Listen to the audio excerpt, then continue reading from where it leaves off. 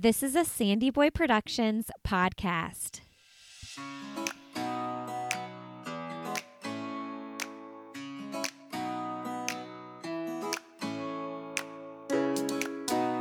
Hey everybody, welcome to Why Is Everyone Yelling? With Lindsay Hine. I am your host, Lindsay, and I am so excited to be here today for episode 1. Thank you for checking out the new show. I have been envisioning this new podcast for some time now where parents can connect, they can grow, and feel supported. And what I've found in my 8 short years of experience in parenting is that it's a beautiful thing, but it is also really hard. And I'm constantly learning that I have to rethink how I do this over and over again. I oftentimes find myself saying, maybe yelling, why is everyone yelling? I am the mom of 4 young boys myself, ages 2, 4, 6, and 8. And I know that being a mom, being a parent can sometimes feel really lonely. And I just want to have a place here where you can walk away armed with something that will help you in your own parenting in some way, big or small, every single week. So I envision that as you listen to this show, you will smile, you will give some solid head nods, and you will feel supported. That is my main goal, that you feel supported through this show. Okay, so you're listening to episode 1, and today I'm talking with Emily Calandrelli. About 2 months ago, my kids discovered a show on Netflix called Emily's Wonderlab. I immediately walked into the room ready to tell them it was time to turn off the TV when I realized they were watching a show about science. They continued to watch it, and I think they've watched the whole series at least 3 times now. Emily is an MIT engineer turned Emmy-nominated science TV host. She's the host and co-executive producer of Emily's Wonderlab on Netflix. She's featured as a correspondent on Netflix, Bill Nye Saves the World, and an executive producer and host of Fox's Exploration Outer Space, which airs in 100 million households each week. She's also an author. Her first science children's book series, The Ada Lace Adventures, is now available. Emily is a mother herself. She has a daughter. What's really cool is she was actually 9 months pregnant when she wrapped up Emily's Wonderlab. So you get to see this awesome woman scientist 9 months pregnant hosting a show on Netflix. It's so cool. Emily shares with us about her passion for getting more girls and women involved in STEM, and we also got to add in a couple listener questions from some young fans of Emily's Wonderlab. If you have kids who like the show, make sure you grab them so they can hear the last 2 minutes of this interview, because we have a couple kid questions that they'll probably find really fun. All right, friends, if you enjoy this first episode and are excited about the podcast, please consider heading over to iTunes or wherever you listen and leave us a rating and review so we can get this into the ears of more listeners. If you do leave a rating and review, you will be entered to win the Ada Lace series, which is the science children's book series that Emily is the author of. So send us an email if you do leave a rating and review, lindsay@sandyboyproductions.com, and you'll be entered to win the Ada Lace Adventures series. All right, friends, really excited. Hope you love this interview. Thank you, Emily, for coming on. Enjoy my conversation with Emily Calandrelli. All right, well, today on the podcast, I'm so excited to have Emily Calandrelli on the show. Welcome to the podcast, Emily. Thank you so much. Congratulations on the show. Thank you. It's so exciting. Does it feel surreal? Yes, I'm just so overwhelmed. I'm not getting much sleep. I have definitely gone way over my allotted screen time for the last week, just reading comments and responding to kids doing my experiments. It's a very, very fun feeling. Yeah. Are you having the actual kids reaching out to you, not just the parents? Oh my gosh. I mean, it's a mix of both. I have kids that are writing notes and they're like shooting videos saying that they like doing experiments. I saw this one video of a parent took it and sent it to me over Twitter where a kid and his little sister were experimenting. And I saw them like push something down their stairs. And he said something like, your hypothesis was right. My hypothesis was wrong, but that's okay because we learned something. And then at the end, they scream, Emily's Wonderlab. And I was like, oh my gosh, this is my dream. That is so, so cool. I mean, we are watching it on repeat. It's crazy how Netflix works too, because I just walked downstairs one day and I was like, about to say, get off YouTube or, like get off TV. And then I was like, oh, wait, they're watching science class. This is so cool. And he just found it on his own. So it's so exciting. Whoa. That's so great. That's my dream is that parents think of this as just sort of like guilt-free screen time. Yeah.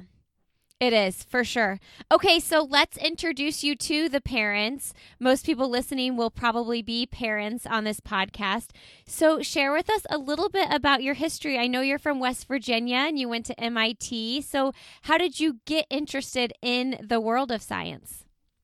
Right. Well, it's funny because when I was a kid, I never really considered myself one of the smart kids.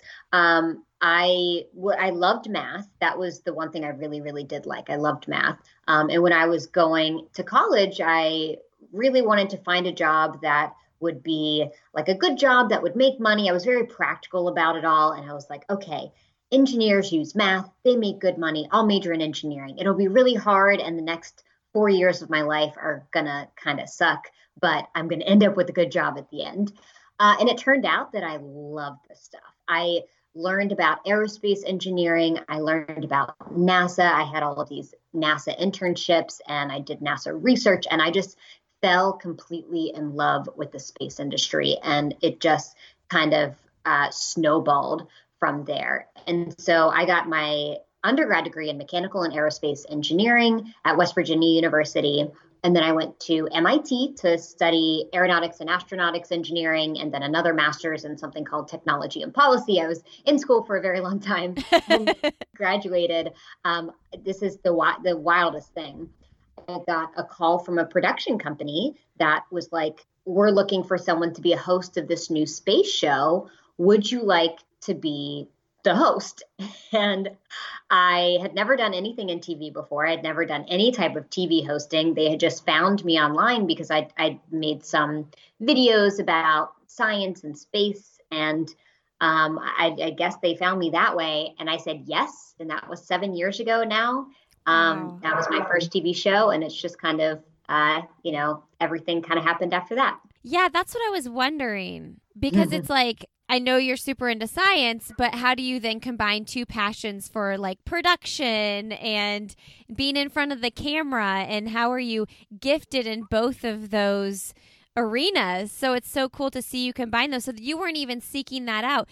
Do you think it's because you were one of the only females in your program? Were they looking for a female voice? I absolutely think that's the case. Yeah. So I think that the production company that hired me, Steve Rotfeld Productions, based out of Philly, they were looking for a female host, which was so weird. I have been told that I was the first female host of a nationally syndicated science show. And so for them to seek out a female host, that was really rare and unique and very cool for them to do, because that is not what most people did in that field. And so they had found me and gave me this opportunity. And I would say that I wasn't very good at it in the beginning. Wow. When I watched my first show in the first couple seasons, I'm like, oh, yikes. You had a lot of learning to do. But like so many other things, you get better at it the more that you do it. As long as you stick at it, you're sort of, you're very critical of yourself. You learn what works and what doesn't. You iterate, you fail, you do all of this experimenting in your own life, and you get better at it as you go. Okay, so with Emily's Wonderlab, did you craft what the show would look like? Who did you work with to come up with the concept and everything? Yeah. So, like so many big projects, it involves so many different people. But I did work with one individual woman at the production company, Buena Marie Productions, Maria Pepin, who is just a rock star woman in the producing world, in the world of kids television. And I've been working with her on a kids science show for about 5 years. And it was a different type of science show than Emily's Wonderlab. And we had been pitching that to various networks over the last 5 years. And we got some good feedback. We shot a pilot at one point, and it just never got picked up. Well, Netflix was interested in hearing that pilot. They're building out their kids programming. And we go to them and we pitch them the show. And they say, we like the general concept, but let's tweak it a bit. And so they wanted to work with us to create this entirely new show, Emily's Wonderlab. Talk to us about your Facebook post you recently posted, and how you were one of 2 or 3 women in your program in college, and how this is a dream come true. Also, for your daughter to see what you're doing here and to encourage other little girls to get involved in this. Yeah, it's so surreal to me because when I was studying in undergrad, when I would walk into a classroom of 50 guys, of 50 people, they would mostly be guys. I would be one of maybe 2 or 3 girls in the entire classroom. And so when that happens, you instantly feel like you're in the wrong place. You feel like maybe you have stepped into the wrong classroom, and everybody knows who you are. You are one of the 2 or 3 girls in the program. Everyone knows who you are. And so it feels like very, very weird going through college that way. And when I would go to pitch science TV shows to larger networks, and this is mostly for adults because I work in science production for like TV shows for adults as well, I would get the feedback that is very marketing driven, but they talk about, well, most of the people who watch our shows are guys, and we just don't know if they'd relate to a female host. And it's very funny to hear that feedback because I think in any other industry, they would be like, I don't think you can say that out loud. That seems like very blatant sexism. But when you wrap it in this guise of marketing and it's sort of like a business risk that they're taking, it's okay to do that. And so it was sort of like, well, you get that feedback a few times and you're just like, that's not really fun to hear. And so after 5-6 years of pitching TV shows and not being super successful in that arena, it takes a toll. It's very taxing. And so when this Netflix pitch came up, I was like, let's do the song and dance. We'll put our best foot forward. We'll try this again. And when they called, well, first I will say I was like 5 months pregnant when we were pitching this. And it was one of those times where I just hadn't announced it to the world yet. And I announced it. And I thought, well, I'm just going to tell the world that I'm pregnant. If Netflix calls, they call. If they don't, I can't hide this pregnancy forever. It'll be up to them as to whether or not they want to work with a pregnant woman. We'll see. And so I announced it. And a week later, Netflix calls and they're like, should we film the show before or after the baby? Oh, I can't tell you. I cried like a baby. I've never been so excited for anything in my whole life. And I was like, let's do it before the baby comes because I don't know what it's like to have a baby. And I think it's going to be pretty hard. Yes. Oh, it's so good. I mean, that's one of my favorite parts is the first time I watched, I was like, she's like really pregnant. This is so freaking cool. Yeah, at the end of it, I was 36 weeks pregnant. So I was actually like 9 months pregnant in the last few days of filming. And so I actually had to have a doctor's note to fly back home because after the 9th month, the doctors are like, we need to make sure you're totally healthy to get on a plane so you don't have this baby on the plane. Yeah. Tell me about the overalls because they're so cute. Oh, yeah. So I had suggested that I wear overalls because throughout my entire pregnancy, I loved wearing overalls because they were super comfy. And I just thought they looked really flattering on a cute little baby bump. And so the production company found these pink overalls. And I'll say that the funny thing about filming is that we filmed over the course of 10 days. And I had the overalls hemmed at the beginning of production. And I don't know if you know how pregnancy works, but you get bigger every day. And so towards the end of filming, those overalls were a little bit tight. They're so cute. Okay. Let's talk about, I want to get into one of your talks that you've done. I've watched all your talks on your website. And specifically, I was so drawn to your talk about being nice, like teaching science and being nice, because there's this way that people go about talking to other human beings who might not know or believe certain things about science in a way that says, you're not very smart, you know? And I just loved your message. And I think the internet in general, the world, just science or no science, needs to hear that. Like, nobody is going to listen or, as you said, critically think about the conversation if you're attacking them. So can you just expand on that a little bit? Right. So coming from West Virginia, there are a lot of people that I know and love and respect who deny the science of climate change. And I think knowing that and experiencing that firsthand gave me some insight as to how I approach science communication in my life. Because what I have learned in my own experiences is that science denial is way more nuanced than simply lack of education. Like, it's not that just all of these people are stupid, right? There's so much more behind that.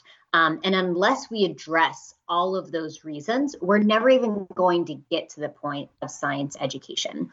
And the one surefire way to make sure that you're not changing anybody's minds is to be mean to them.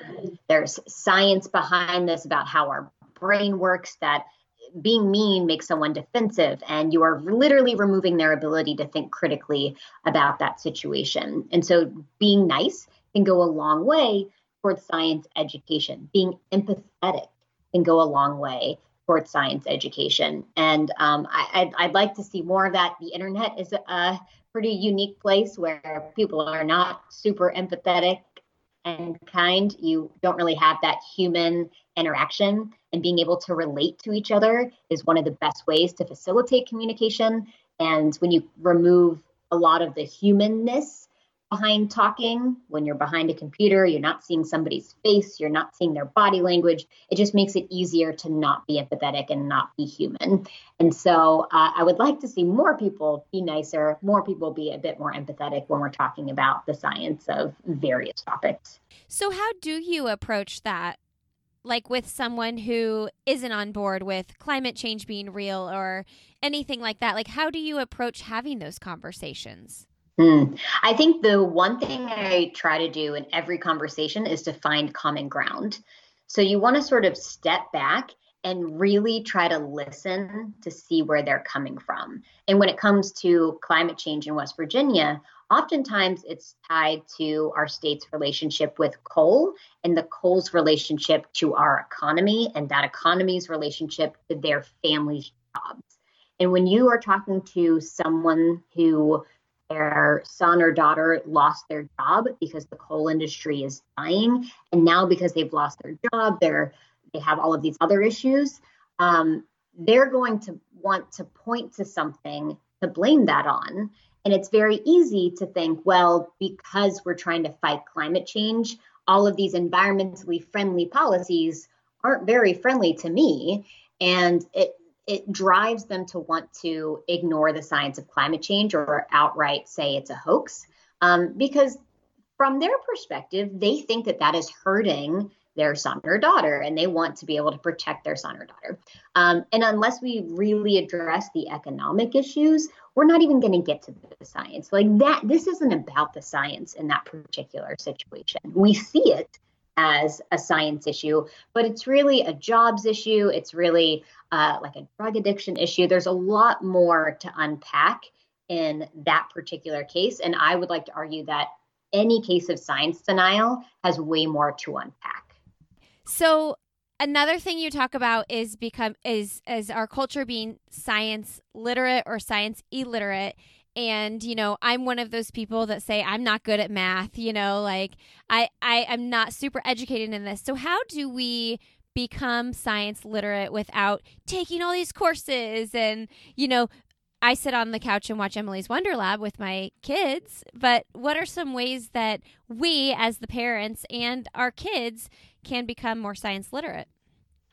I love that question because I think that if we can learn a little bit from kids, we can learn that it's okay to not know things. It's okay to ask questions.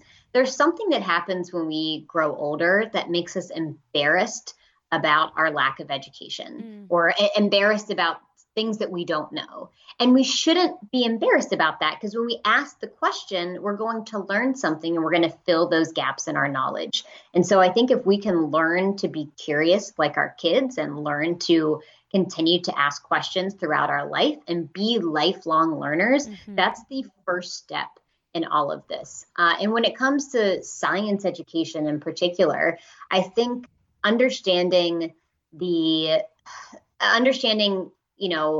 how to figure out which sources are trustworthy, who are the experts in this situation, and always being a little bit critical about the information that we're seeing and not taking things on at face value. I'm always a little bit skeptical when someone says, well, I saw on Facebook that. I'm like, Facebook isn't a source. You need to figure out where that source is coming from. What biases does that source have? What is their incentive to make you believe that? Are they profiting off of you believing that? I think being a critically minded person can be really helpful. Always questioning where information is coming from and if that source is trustworthy can go a really long way. Before Emily's Wonderlab, you were doing exploration outer space, and you've done some shows with Bill Nye as well. So talk about how those experiences shaped you into where you are in your career today. Absolutely. So Exploration Outer Space was my very first TV show, and we're actually still filming it. Season 6 is premiering later this fall, which I'm really excited about. That's the show that I've gotten 2 Emmy nominations from. I learned how to be a TV show host with. That's a show that is near and dear to my heart. And it's all about me going to different NASA centers and private space companies and universities to showcase the most exciting things happening in the space industry today. So while on Emily's Wonderlab, I'm known as just a general science person, my background is all in aerospace engineering and the space industry. And that's where a lot of my expertise lies and a lot of my passion lies. And so on the interwebs, I'm known as the Space Gal. And that's mostly due to the fact that I've had this TV show for 6-7 years now. So that show is near and dear to my heart. That's how I learned how to be a TV show host and an executive producer of a show. And the Bill Nye Saves the World, that was my first big time Hollywood kind of TV show. Being able to work with Bill Nye is clearly a dream come true. He's someone who I think is just a master of his craft, where he combines science storytelling and hardcore science knowledge and understanding together seamlessly to create this beautifully educational and entertaining content. And so working with him was really incredible. And I learned so much from that show. And so, but from there, I just continued to try to create my own TV shows and pitch my own science shows.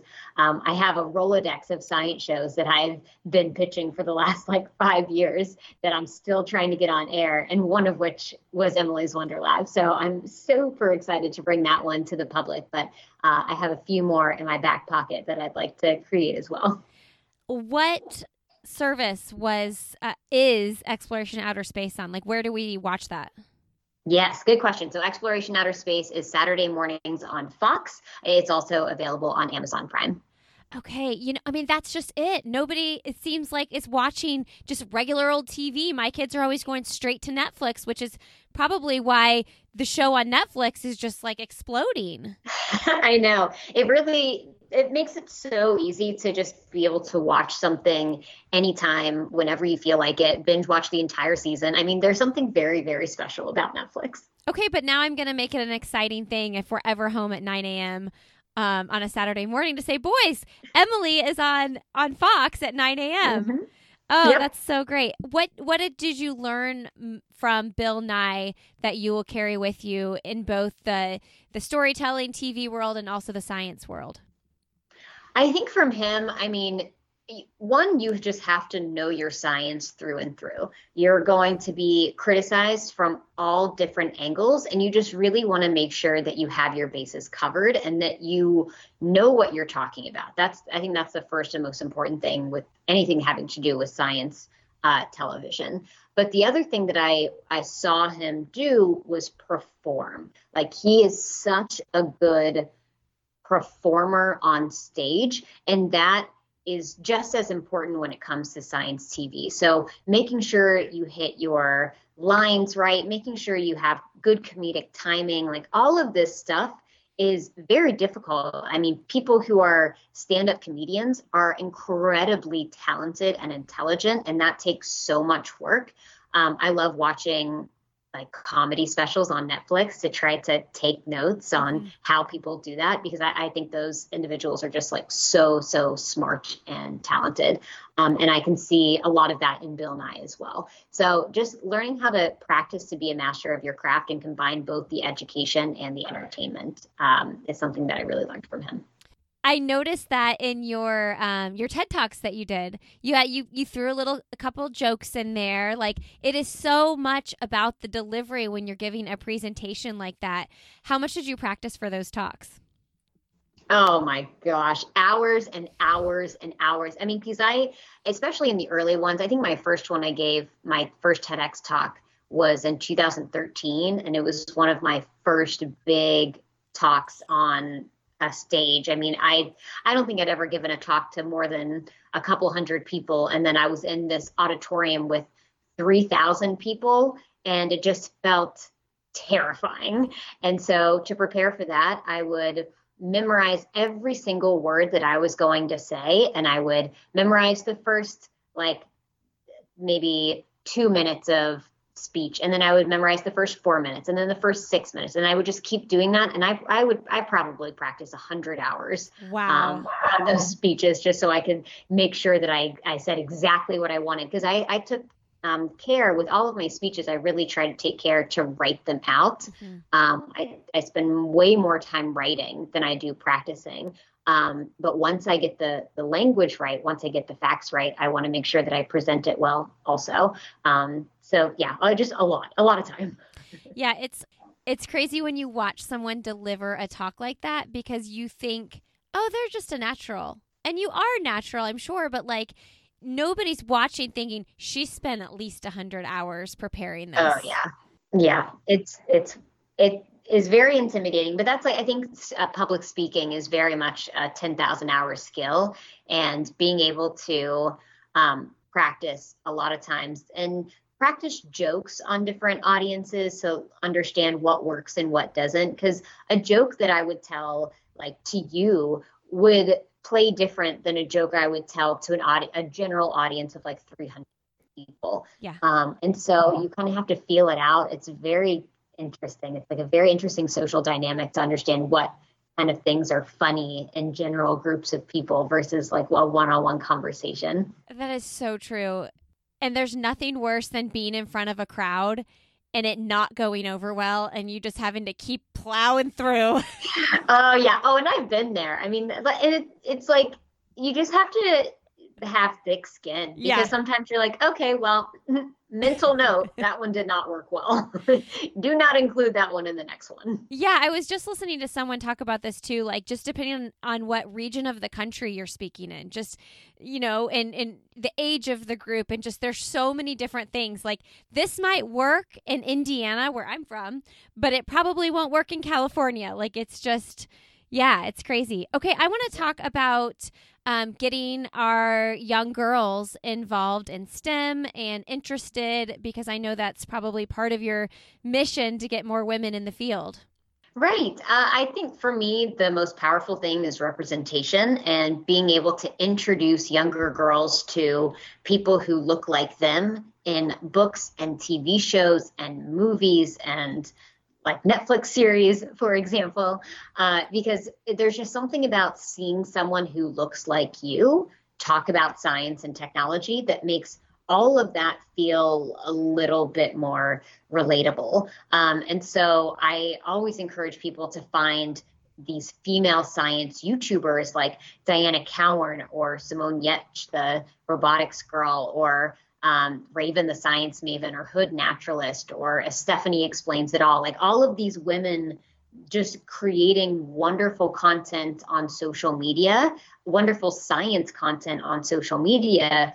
They are just paving the way, I think, for the next generation of little girls to be scientists and engineers. Oh, that's so good. Tell us about the Ada Lace series. The Ada Lace series is my science chapter book series for kids ages 6 to 10, and it features a little third grader who loves science and technology and goes on adventures to solve mysteries with science and technology gadgets that she builds herself. And it was sort of my way of creating a book that I wish that I had when I was younger, a book about adventure that just happened to feature a little girl as the main character. And yeah, I'm very excited about it. There's 5 books in the series. We sent the third book in the series to space last year, which was pretty cool. It went to the International Space Station through a program called the Storytime from Space program. And it was read on the space station by an astronaut, which is That's pretty so neat. cool. Do you want to go to space? I would like to go to space when it is very safe to go. I think like I would probably have ridden on the space shuttle. On the new capsules that are going to space, I kind of want to wait to see to make sure they have like a pretty good safety record before I would go. I mean, clearly I'm being like silly because there's only like a very, very small number of people that are ever selected to go. So I don't think I would ever be selected to go. But if I was selected to go, these are the things that would run through my head. Yeah. Okay. How has being a mom changed the way you look at your career or science or just the world in general? How old is your daughter? She just turned 1 a couple days ago. So, I mean, I think that having her makes me just so excited to introduce her to all these science topics. Doing the show, this was my first children's show, Emily's Wonderlab, and I wasn't really sure what my persona was going to be on a children's show because I knew it felt really inauthentic to be like a Blues Clues over the top type of person. And so I was like, if they're looking for that, that's just not going to be me. I don't know how to do that in a way that makes me not feel very Mm-hmm. cringy. And so what I tried to do was just think about how I would eventually talk to my daughter when she's old enough. And the way that I would want to talk to my daughter is to treat her like she is a very thoughtful person who is capable of understanding big science topics as long as they're explained in a fun, simple way. And so that's what I try to do on the show is talk to not basically not talk down to these kids. Mm-hmm. And thinking of her, imagining her helped me do that. And so I'm excited for her to be old enough to be able to watch the series and tell her that she was in my belly when I was filming it and do all the science experiments with her. It makes me very excited for all of that. So cool. What does your husband do? Well, I actually met him at NASA. So he was studying to be an aerospace engineer also. And I thought he was very cute because he taught me how to solve a Rubik's Cube. Um, and later we had done this like Mars simulation camp where you pretend to be an astronaut crew on Mars. And he was the commander and I was the chief engineer. And then a few years after that, we had an internship reunion at Cape Canaveral, where we watched a space shuttle launch and we had our first kiss on the beaches of Cape Canaveral. And it was a very nerdy love story. He I like to brag on him because he's just so smart. He went to MIT and then he went to Stanford and then he went to Harvard Business School. And he's just like this very humble guy from Missouri who did all of these wonderful things and is just the smartest person I know. And he works at Google now. So we live in the Bay Area to work at Google. But yeah, pretty great. What does he think of all this? Oh, he loves it. He's my biggest fan. We stayed up until midnight the day that it premiered, and had champagne on ice ready to go. And we just stayed up till like 1:30 in the morning, binging all of the episodes. And he's just like my best support system, and he's the best. So wonderful. Okay, I'm going to have one more question before we do end the podcast. And I had my boys and a couple of the neighbor kids submit questions, and maybe you could answer them in like short snippets. But sounds good. They're just way too excited about you coming on the show. We've talked about your show, Exploration Outer Space. Give us maybe in terms that like our younger kids might understand too. Why is it so important that we're doing exploration in space? I think everything that we do in space, all the money that we spend in space is to benefit life here on Earth. Everything from the GPS in our phones to taking pictures of our planet and understanding how our planet is changing day by day, knowing where natural disasters strike and where all the damage is being done so that we know who to help, when to help them. All of these things are thanks to technology that we have created in space. So great. Okay, I'm going to do end of the podcast questions and then do the kid questions. Okay. Emily, what's something professionally or personally that you would like to do that you haven't done yet? Ooh, I would like to write a book geared toward adults sometime in my future. And what do you know what the topic would be? I mean, something on science communication, something about like empathetic science communication. That's something I'm really passionate about. Yes. I can't wait to read it when it happens. What's an accomplishment you're most proud of? I think getting into MIT is something that I am most proud of because I was this West Virginia girl, never really considered myself one of the smart kids. I'm the first person in my family to pursue a degree in science or technology or engineering and STEM in general. And so figuring out how to get accepted to MIT was something that was very, very difficult. And I'm really proud that I was able to do that. And what does your family think about all of this? Oh my gosh. I mean, I think they're still trying to process it. My parents keep talking about like going to the grocery store and having a neighbor be like, I saw your daughter on the Today Show. I saw your daughter on Netflix, like all of these things. And they're just like still processing, but so proud that my dad the other day went on a news show and basically begged all of West Virginia to watch my Netflix show. And it was just like, it looked like he was about to tear up and it was the sweetest thing. So I think they're just very proud and like the most adorable parents. Oh my gosh. What's your favorite thing about West Virginia? I think the pepperoni rolls, probably. Pepperoni rolls are a delicacy, a type of food in West Virginia where it's literally just like a bunch of pepperoni, sometimes cheese wrapped in dough, wrapped in bread. And every family has their own way of making pepperoni rolls. And so it's my absolutely favorite thing. Anytime my mom visits, she brings a bag of pepperoni rolls. And I just like, it's my favorite thing that she does. What is the best, most recent book you've read? Oh my gosh. I'm working through the book White Fragility right now.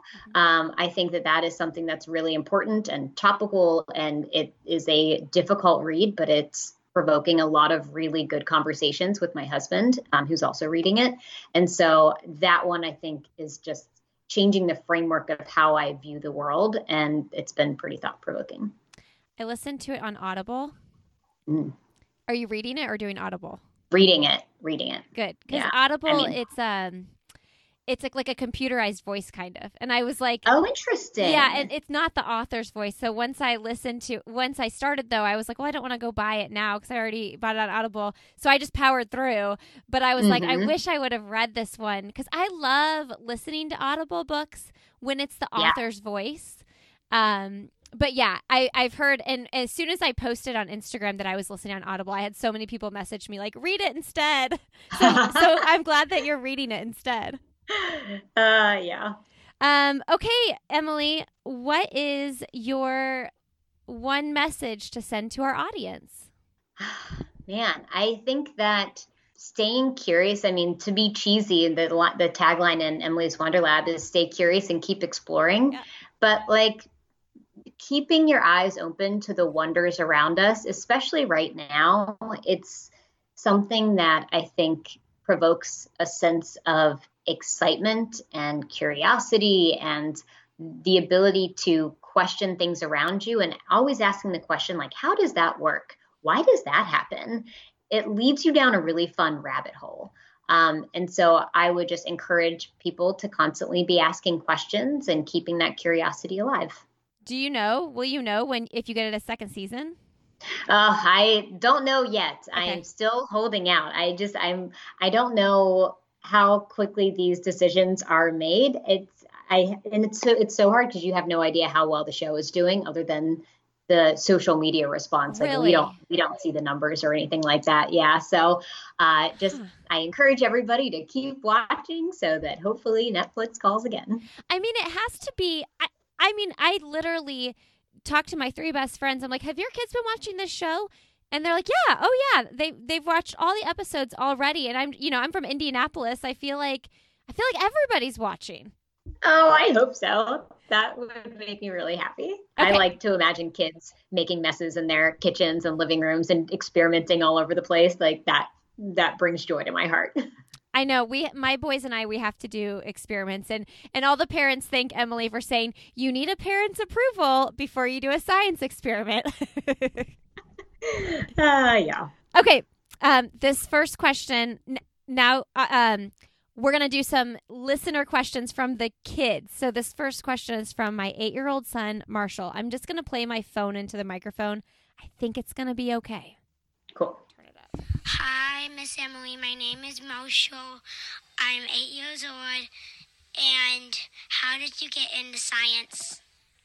How did I get into science? I mean, I think that it was something that I just tried out, not knowing whether or not I would like it.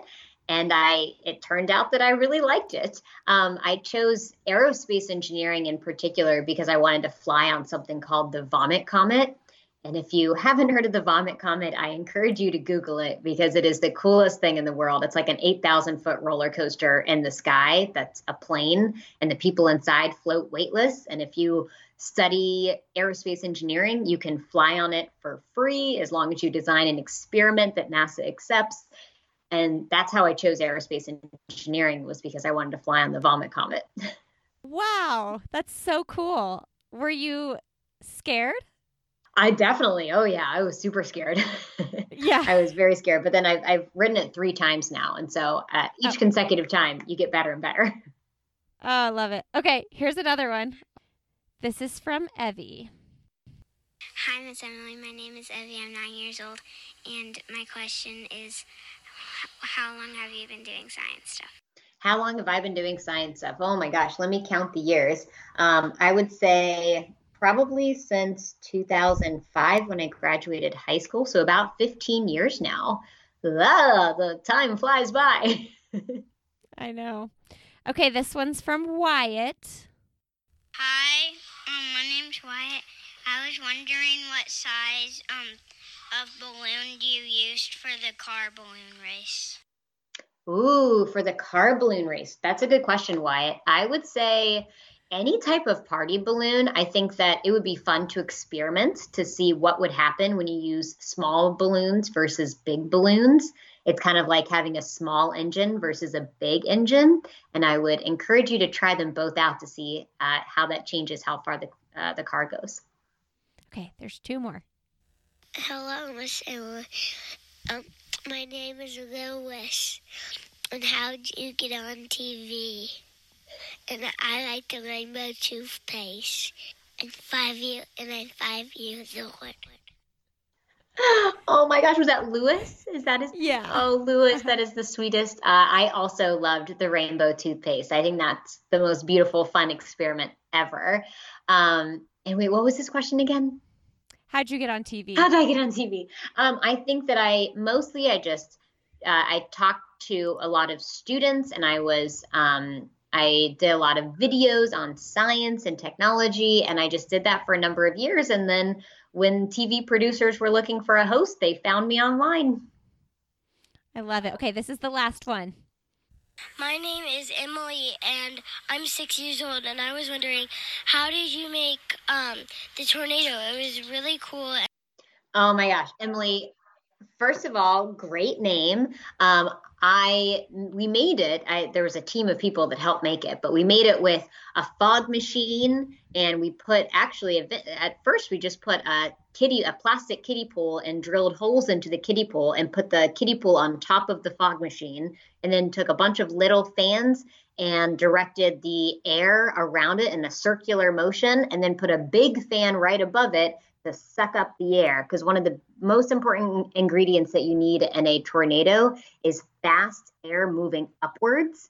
And so we had to put a fan right above the fog machine to suck up the air, and then we had to spin the air along the sides. And so if you do that perfectly, you can eventually start to see a tornado. Oh, Emily, this has been wonderful, and I'm so grateful that you agreed. I was like, I better get her on before she just totally explodes. Oh. Well, thank you so much for having me. All right. Thank you so much for being here today. Thank you, Emily, for coming on the show. To learn more about Emily, check out her website, thespacegal.com. You can purchase her books there. You can learn about her shows there. Definitely check out her Netflix show, Emily's Wonderlab, if you haven't done that yet. You can also find Emily on Instagram. She is the Space Gal over there. And you can find us on Instagram. We are Why Is Everyone Yelling? We have a Facebook group as well, Why Is Everyone Yelling?